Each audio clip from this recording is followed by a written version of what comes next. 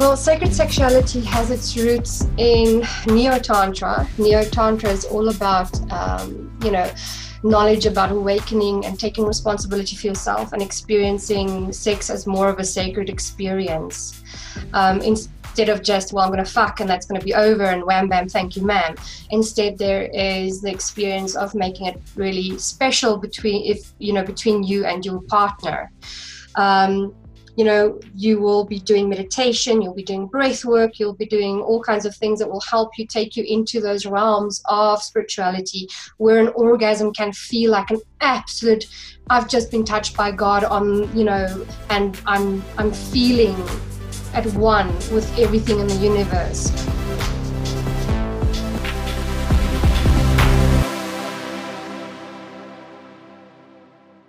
Hello, do you guys like the little new intro that I just put together? I did it myself and I'm so impressed with my skill set. Who is she? I'm gonna share a little fun fact. So first of all, I'm having a little bit of an allergy situation. So my dog Cleo is hypoallergenic. However, hypoallergenic means that when your dog goes into the grass and rolls around in it and goes in bushes, that you are somehow immune to I still get allergies is what I'm basically getting at, no matter what. So that's what I'm dealing with today. It's not as bad as it usually is. I think I need to start sleeping again with my humidifier, even though it's been super humid here. It's weird. I feel like I live in Florida or something, like a Seattle mixed with a little bit of Florida. It's overcast but humid, and then it was super hot, and then it got cold. It was so weird. It's so weird. So I'm having allergies, and I also wanted to share something gross with you guys. I don't know if you know. Okay, I think I've actually mentioned this. Sometimes I have gum in my mouth and while I'm doing these, and I realize it halfway through, and I'm oh my gosh, I need to take my gum out. You will never notice this. This is just something that I notice about myself when I play back some of the episodes. I feel like it impacts my speech a bit, so I have to take the gum out, and I put it on the edge of my laptop because I am a disgusting human being. Anyway, I must have forgot that I put the gum in the corner of my laptop, and I shut my laptop and I opened it and there was gum on the side of my computer screen. It was a really disgusting situation. So luckily it was my own gum and not someone else's, which I don't even know why. Okay, that's such a random situation, but just thought I would share that little tidbit. So like I said in the beginning, I've been trying to kind of mix up how I do the podcast episodes. I don't want them to get too mundane. I know I obviously listen to a lot of podcasts, probably at least a minimum of 10 hours a week of podcast. It's how I learn. It's how I do dishes. It's when I take my walks. It's what I listen to. I just listen to a lot of podcasts, and sometimes if I am listening to a podcast, the same specific podcast over and over and over again, I get so bored with the introductions. I'm I'm just over it. And I thought, oh my gosh, if this annoys me, it's probably annoying other people who listen to the podcast and my own podcast. So I'm trying to mix it up. So if you guys like this little introduction that I just did, let me know. I love hearing feedback, even if it's not great. I just like to learn how I can do better all the time. So as always, I say this every podcast. All of the links on how to contact me are actually in the show notes. So you can email me at info@livingbreely.com or find me on Instagram @livingbreely. Yeah, so that's all it is for housekeeping.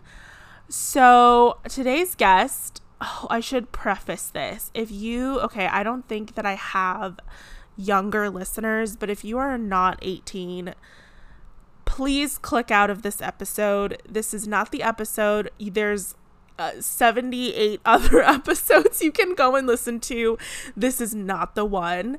Not that there's anything bad on here. Actually, I mean, I think that this is a really educational podcast, but it's definitely for mature audiences only. So today's guest, her name's Marika, and she's from South Africa, which is one of the countries that I have always wanted to go to. She is a psychosexual dysfunctionist specialist. That's a mouthful. Psychosexual dysfunction specialist. I'm surprised I said that correctly on the first time.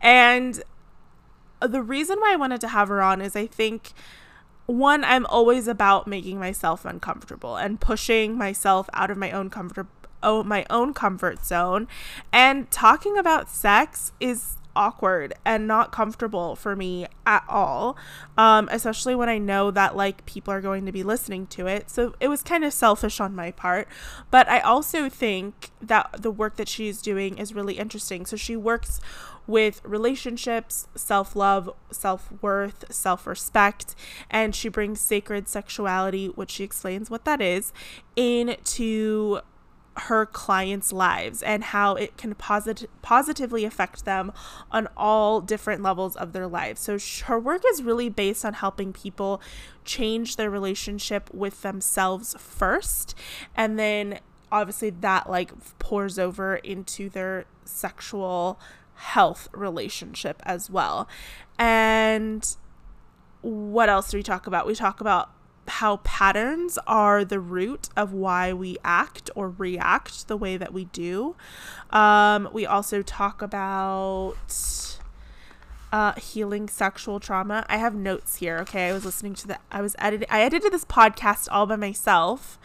And so I was just like writing notes. So we talk about healing sexual trauma, body shaming, relationship patterns, how to recognize learned behavior, how pain builds resilience. We talk about pornography and its impact.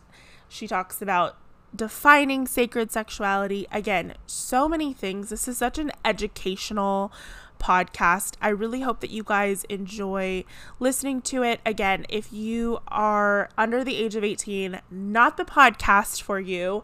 If you're really easily triggered by talking about sex, we do briefly touch on some more painful experiences, trauma, things like that. So if that is something that you're easily triggered by, or just triggered in general, not the podcast for you to listen to, and I will have another episode for you guys on Friday. But yeah, this is Marika's podcast, and I'm really, really happy with the way that it turned out. And I'm going to include all of Marika's links down below. The best way to get in touch with her is definitely through Facebook. That's how we did all of our communication, because she is in South Africa, and she also has her Instagram as well, which I will include the links down below. All right, I hope you guys enjoy. I will talk to you guys on Friday. Be kind, be well, be grateful. Love you, mean it. Bye.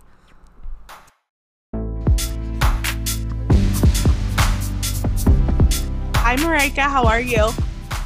Hi, Bri. I'm good, and you? I'm doing good. I'm like so proud of myself that I said your name correctly. I'm so proud of you too. I feel so like cultured. You did an excellent job. I'm so chuffed because I have to constantly write it out phonetically for people as well. So the fact that you remembered, and I mean, this was probably 2 months ago that you and I last spoke. I am impressed.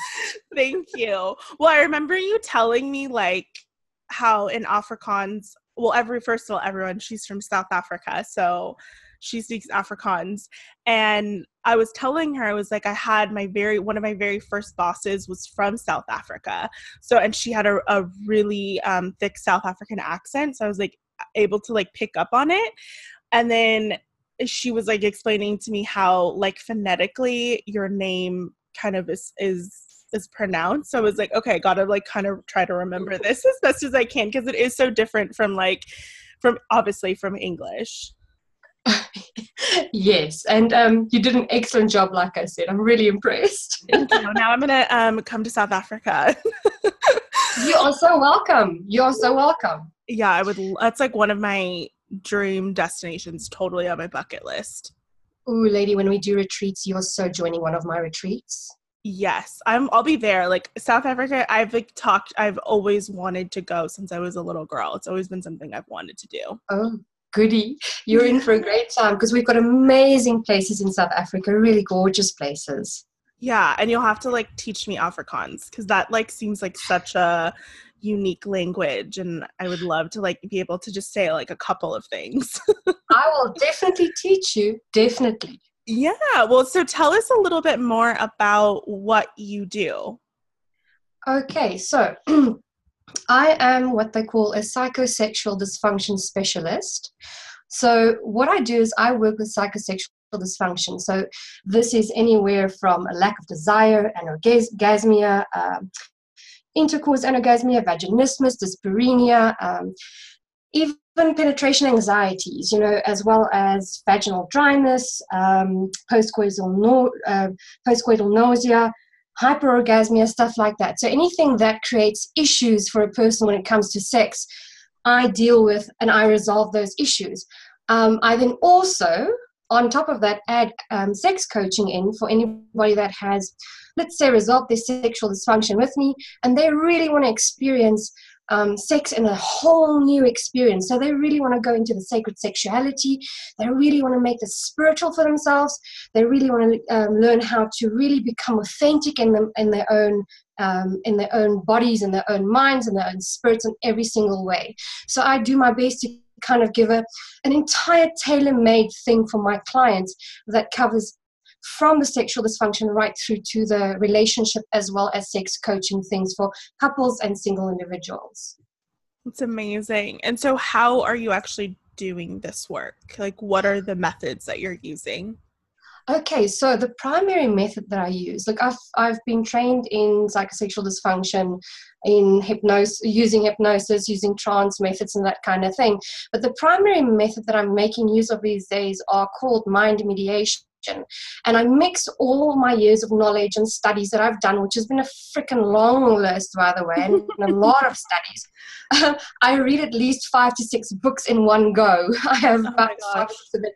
And they range anywhere from tantra to neuroscience stuff to metaphysical to, psychology and all of that. So what I do is I combine all of this knowledge to go in and mediate with the mind to release this program, because all it is in the end of the day, it is a program, and the program was created to help you in some way, to protect you in some way. So right. I learned how to speak to the unconscious mind, to the higher self and the superconscious mind, and and negotiate and kind of wheel and deal so that they can let go of this old program and then create a new, healthier way of dealing with whatever it is that was causing this issue in the first place.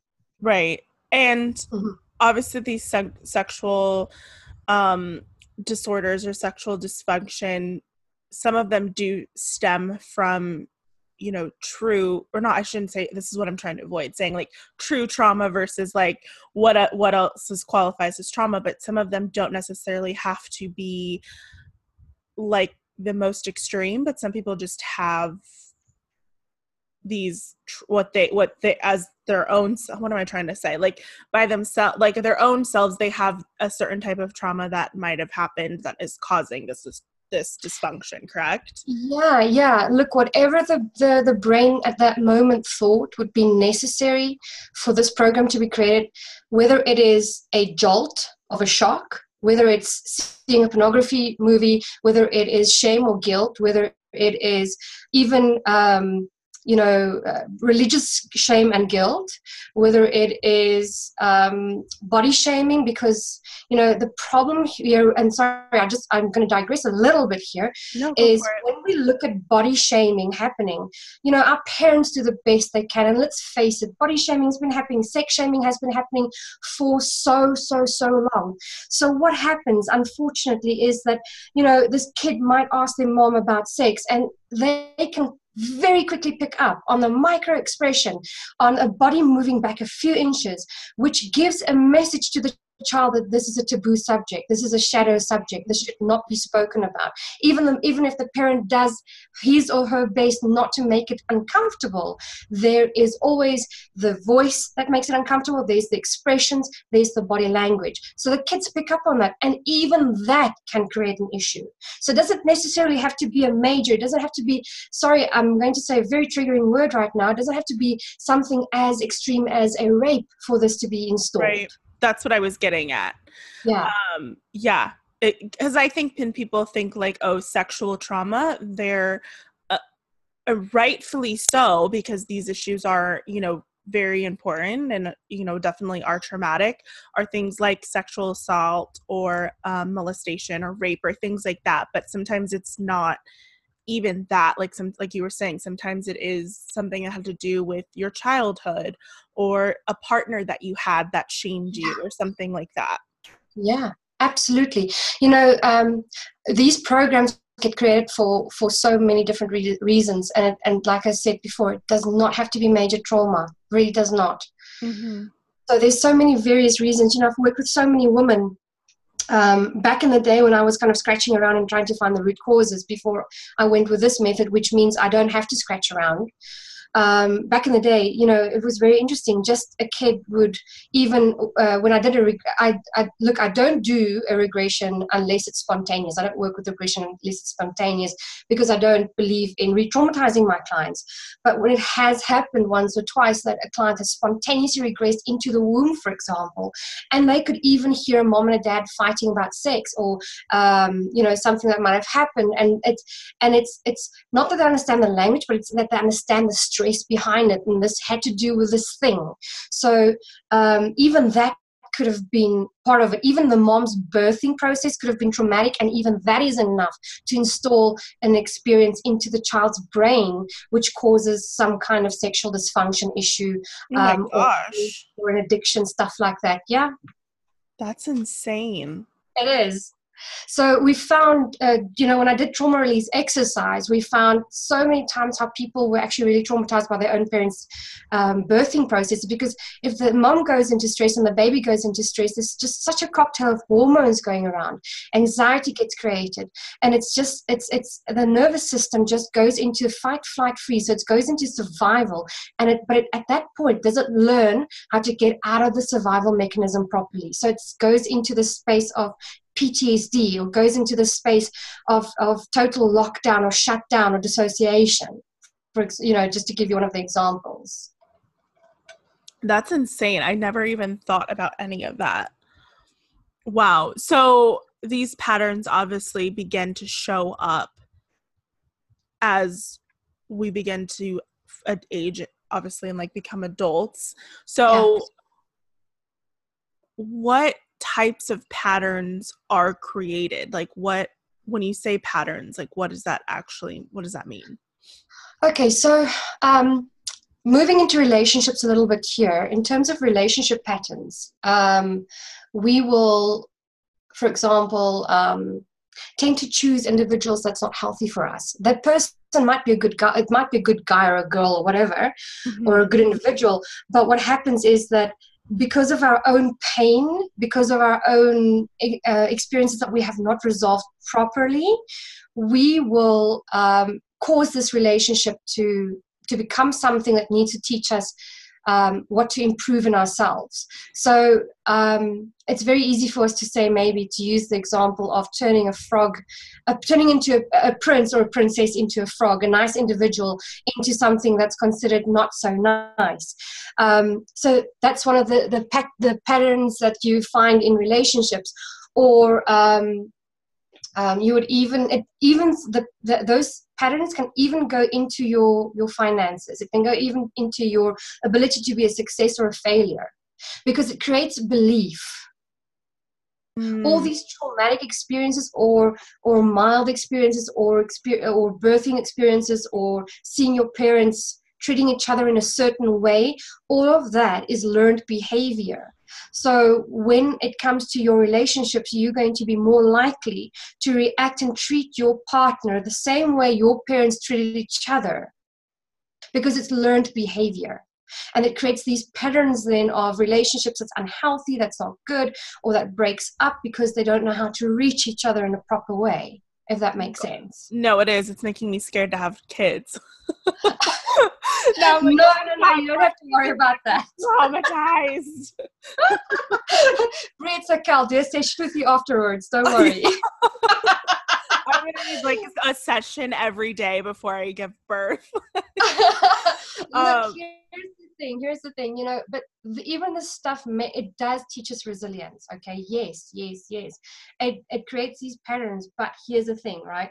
We create resilience through this. We remember that when we go through these experiences, they do teach us. We learn, we become stronger, we grow as an individual. If I have to think, if I ever had a life that was great and full of freaking unicorns and candy floss and whatnot, I would not have been an interesting person to be around. Right. Yeah. No, absolutely. I totally agree. I mean, granted, like there are some really horrible things that happen to people, but I think like,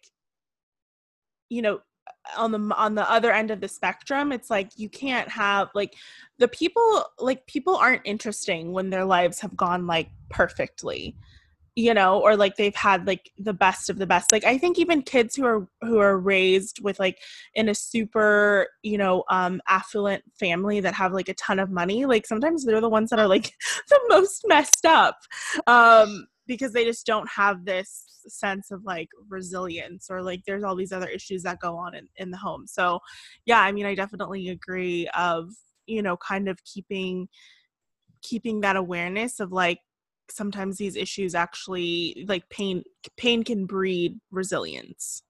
It can, absolutely. But I think that we as humans are so interesting. We've got so much to give. And I have met some people that were raised in really healthy environments, and they 7, 8, 9 years ago, only for the first time in their life, had trauma, real trauma, Mm-hmm. And even through all of that, there was still wisdom. So it depends on nurture versus nature, I think. Right. Plays a really, really big role here. It depends on the type of parents that you have. It depends on the family that you have. And look, here's the thing, and this is what I told my mom, and I say this to every mother out there, okay?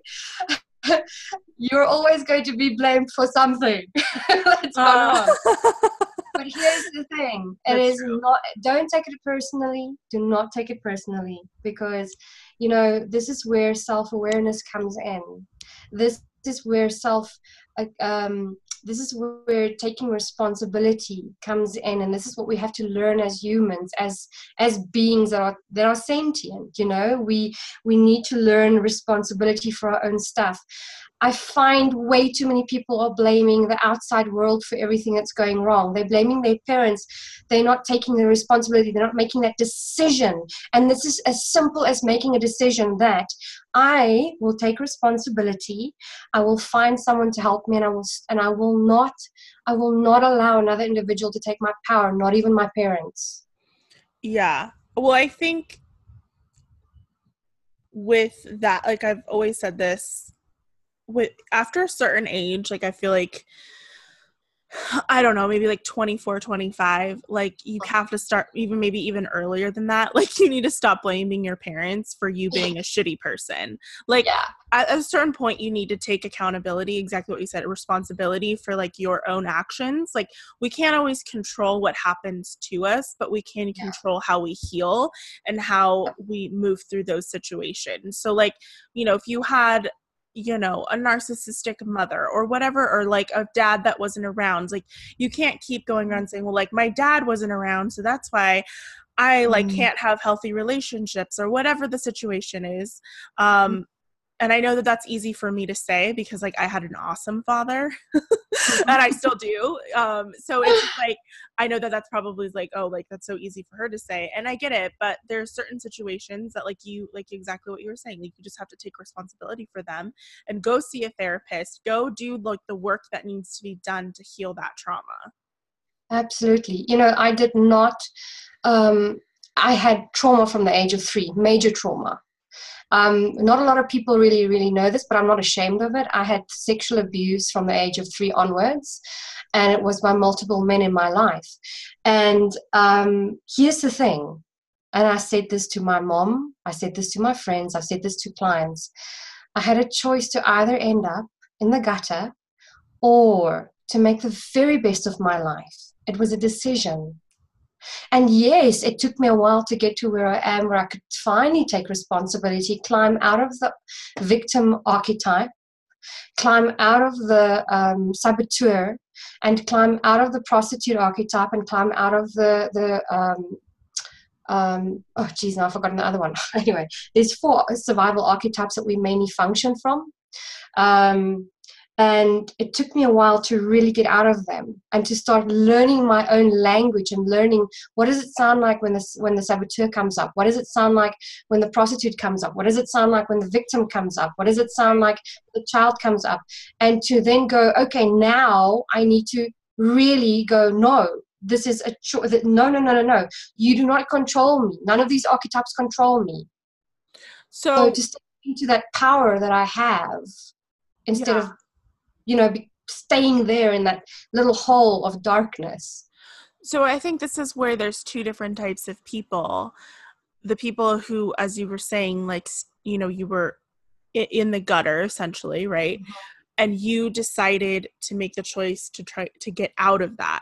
And I think that's where the 2 different people come in, where it is like nature versus nurture kind of situation. Like, I'm going to ask you, like, what was it that made you want to climb out of that? Because some people either stay there and accept that that's their fate, and then there's other people who rise and are like, fuck no, this isn't going to be my life.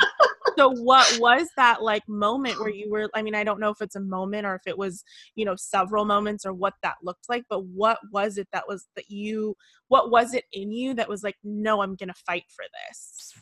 Wow. Good. That is a very good question. I think I'm incredibly stubborn. I'm hard-ass. and I want to succeed in my life. And I thought, well, either I can be a burden on society, end up in a gutter and probably in a box on the street, okay, or listen to my mom nagging to me for the rest of my life I'm me living under her roof.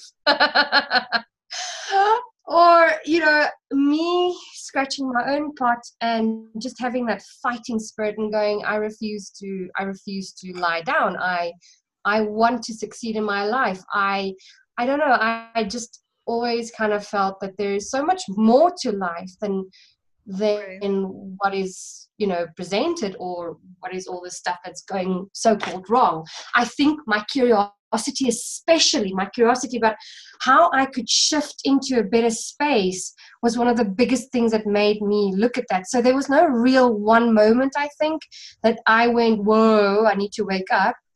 Right. I think there was a whole bunch of moments, seeing my own family's struggles, a few of them is a little bit personal. I don't want to bring anybody in that didn't give me permission to speak about it in terms of my own family. But there was a few of my family members where I looked and I went, whoa, I don't want to be like that. Oh my word, no. Geez, that I just did not want to be like that. I wanted to see, what am I made of? What is the strength that I've got? What power do I have? How far can I take myself? Yeah, well, I think, in the most primal ways, it's survival. Like, you wanted to survive. Like, I think, like, those are, I heard this really good quote, and I can't remember where I heard it. It's not even a quote. It's like a little, I guess, analogy. Yeah. Of, in America, we have the Coast Guard. So they like manage the waters, like, if there's like boating accidents or like whatever. And the Coast Guard, they're trained that if there's like ever an accident and there's people like in the water, that the first thing that they look for are the people who raise their hands. Because they're the ones who want to survive. Yep. And so the people who are like holding on to dear life and just floating, but they're not putting their hands up, like they're going to be the last to be rescued. And I was like, holy shit, like that is such a good analogy for just like life in general. Like you have to put your hand up if you want to survive. Oh yeah, absolutely. And this is it. My clients know the moment that they up with me, I'm very much a no-nonsense coach. I don't coddle. I really do not coddle, to be honest with you. It's we get in, we clean out, and we get you into a better space. Like I say, I don't need to use I need to go and dig around for why you're the way you are, because I simply learned newer and better methods to resolve the pattern or the program that you're struggling with. But the first thing first is that, I don't sit there and I don't coddle my clients, because they, when they sign up with me, I need to know that they're ready for the massive changes that they're going to experience. Mm-hmm. And I need to get that commitment from them. They've made that decision, much like that person that's in the water raising their hands. They've made a decision. I am getting out of here. And this is exactly what I expect from my clients. I'm getting out of here. No, absolutely no other way around it. I will do whatever I can, whatever it needs that I need to do to get out of here. And that's my attitude about life. And that's what I expect from my clients too. And, so it's about that decision. It's about making that decision. I'm getting out of here. I'm getting out of here alive. Yeah. Yeah, I love that. I completely agree. So I want to circle back to something that you said in the beginning. Mm-hmm. Well, there's two things. And I feel like they're like almost on a spectrum. I don't know. That's like how I do everything in my life, is I look at it like literally like a 0 to a 10. And you talked about sacred sexuality, and then you talked about pornography. So like I think of pornography on like the negative, and then I think of sacred sexuality in like the positive and the far right, like if it was like a left to right situation. So can you explain, one, what is sacred sexuality, and then I guess then we can talk about pornography. Okay, well, sacred sexuality has its roots in Neo-Tantra. Neo-Tantra is all about, knowledge about awakening and taking responsibility for yourself and experiencing sex as more of a sacred experience. Instead of just, well, I'm going to fuck and that's going to be over and wham, bam, thank you, ma'am. Instead, there is the experience of making it really special between you and your partner. You will be doing meditation, you'll be doing breath work, you'll be doing all kinds of things that will help you take you into those realms of spirituality where an orgasm can feel like an absolute, I've just been touched by God and I'm feeling at one with everything in the universe, much like somebody would experience when they're using LSD or, those kind of things. It's allowing that individual to really get in touch with what is spiritual, with what is deep, with what is authentic and true in their own beings. Does that make sense? Yes. So I want you to talk about meditation and sex. What we do is that, you meditate beforehand, obviously consecrating the space that you're going to be, having a sexual experience with your partner. So there's a meditation that you'll be doing, some breath work. And then as you are, kind of connected in the experience, as you guys are, connected in coitus, for example, you would probably work around with your chakras. You would be working with your breath work. You would be, kind of breathing together and connecting with each other on a much higher level by doing soul gazing or eye gazing, that kind of thing. And even, not just even that, maybe doing a yoni or a lingam massage, for example, would be able to help you release in such a way that you are capable of having a beautiful orgasmic experience that makes you feel euphoric and blissful and like you are in connection with the universe. So, when you're having sex actually in itself can become a meditation too, if you look at it that way. Yeah. Does that make sense? No, it does, definitely. So good, I'm glad. Yeah, I mean, I think that that's like such a beautiful thing to be able to share with a partner. But I think too, like you were talking about, like the wham bam, thank you, man, like ma'am, like I think that pornography has kind of made some really false, I want to say, expectations of what sex actually is.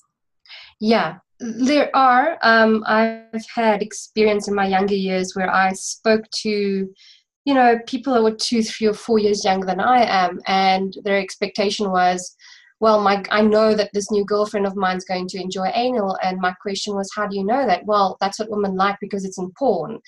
And Oh I my remember God. having to, I had to correct so many young boys about that. But look, here's the thing: I have an attitude of the following. Porn can be amazing. I subscribe it to my older clients that's in their 60s and 70s and 80s. Soft porn, for example, because they want to have sex, that kind of thing. Then I will, in certain circumstances, I will tell them, look, it might be good for you to get a softcore porn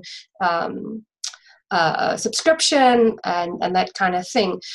So in certain circumstances, it's a helpful tool. But yes, it creates very, very many issues in terms of, women or men thinking, oh, this is what they need to do. Men think that they need to have dicks as big as bananas, massive bananas or freaking cucumbers or whatnot, when because that guy's dick is that big, so why is mine not this big, Oh my gosh. Yeah. So it creates all these issues around the way that they see their own genitals. Same with women. Women will look at the porn stars. They've had labioplasty, which means that they don't have the labia that protrudes. Okay, and let's face it, every woman's vulva is unique. It is special. It is amazing, and everyone's vulva is different. Very, very, very incredibly freaking rare that it's naturally that you don't have a protruding labia, right? So this creates so many, once again, body shaming going on, because self-body shaming happening because I don't have that. Or this woman is moaning and groaning and she can handle 10 hours long of sex, and that's not the case. Yeah. She can't do that, or she's not into it. The woman that you see in the porn shows, they are actually what we would refer to as nymphomaniacs. Or a lot of them are on drugs, and that's why they have this amount of stamina and can handle whatever is happening. Oh my So it gosh. creates a lot of, Hollywood is Hollywood, isn't it? I mean, considering if you go and watch a movie, honestly, that's Hollywood. What they say about one thing on the movie is not really necessarily the truth, and people need to learn porn is Hollywood, right? It's not necessarily the truth what you see there, that every woman or every man can do that. Yeah, like it's very easy manipulated. Yeah, very easily. So unfortunately, that's what's happening. And like I said, I have no issue with people watching porn as long as you exercise moderation, and it doesn't become a crutch, because we get trained and conditioned to only have orgasms through either sex toy or pornography, and that can easily become a pattern in the brain itself. So like I said, moderation, always moderation. That is the best key that you have in terms of this. So if you could give, obviously the predominantly everyone watching this episode, because we're talking about pornography, listening to this episode it's predominantly females. So if you could give like one piece of advice for women to have better sex, to have better orgasms, what would it be? For somebody with such a big mouth like mine, there's a lot of advice I'd love to give. Right. Well, like, it doesn't have to be one thing, but just like what are a couple of things that like you would suggest to women? Because I do think, for men, it's the result of sex is like, it's very obvious what that is. It's very easy for them. For women, I think it's you really have to know your own body a little bit more. So what would be some of those things to kind of help them, I guess, is my question. Okay. So probably the cliche thing that I will start off is, honey, love yourself. It starts off with loving yourself. People just go, oh, love yourself. That, it is so simple. And it seems so almost like it wouldn't make a big difference, but believe me, when it comes to sex, loving yourself, Being intimate, it is one of the biggest ingredients you will need to have really epic and amazing sex. Yeah. Okay. It's loving yourself. How do you go about that? Okay, well, obviously you can get in touch with somebody like myself, or, you can get in touch with a coach that focuses on that. Or, start reading some books about that. Start learning that you are actually a very unique individual and that you are, as a result, special. So that's one of the main things that I will tell you. Secondly, what comes to mind for me right now, whether this is important or not, I'm just going to trust my intuition, is that be inside of your body. It's okay to be inside of your body. Mindfulness meditation, as you know, Brie, is very vital, and this goes with mindfulness sex as well. Okay, we tend to fly off, fantasize, go off on a trip or a journey somewhere else, when if we can allow ourselves to be curious in our bodies, like, oh, what am I feeling now? Oh, I wonder what would happen if I can allow myself to just breathe into this, melt into this, and if I can just surrender to the sensation that I'm feeling now, instead of, going, I'm going to lose it, I'm going to lose it, I'm going to lose it. If you can allow yourself to melt into it and just experience it for what it is, be inside of your body, hold your attention inside of your body, you're going to also create a very, very deep connection, and also experience a really amazing sensation. And then, intention before having sex, intention before you're intimate with your partner, it will really change your life. When you can sit there and you actually create this intention of, how can I be a better lover, or how can I serve my partner? And I know that sounds weird, because women will go, how dare you say I have to go serve my partner? But I know that sounds so weird. But first and foremost, if we can go in with an open heart, with wanting to give to our partner in a loving way, in a connecting way, right. That intention of sitting and saying to yourself, how can I better serve my partner tonight? How can I make my partner realize just how awesome he or she is, right? It's going to create such an amazing bond. Right. We're not talking about when she says serve your partner. She's not talking about like serve him a sandwich. Like it's or let me lie down while you walk over me. Not that at all. It's just, how can I allow myself to be present in this relationship at this moment? How can I give my partner so much pleasure so that he knows or she knows that I absolutely love my partner so much, and that I'm doing this because I love my partner, instead of going in there of, okay, this is just going to be it's going to get over and done with. Mm-hmm. Does that make sense? Yeah, absolutely. So tell everyone where on the internet they can find you. I'm going to have all of Marijke's links in the episode notes, but I want them to hear it from you too.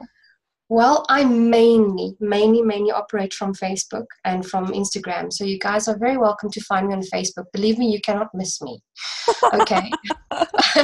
You will find the one that says Marijke Blom, psychosexual dysfunction specialist. My bio is in there. My profile is wide open. You can find me. You can follow me. You can friend me, whatever you want. I am, however, starting to get a really big following right now, which is it makes my so I'm going to very soon not be able to accept more friend requests, but you can definitely find me on Facebook much easier. My website's outdated. I don't really do anything much with it, but you can find my contact details on that as well, because it's a little bit difficult to so it's www.vitaflow.co.za. Brie will have that written down, because I think some confusion can come into that.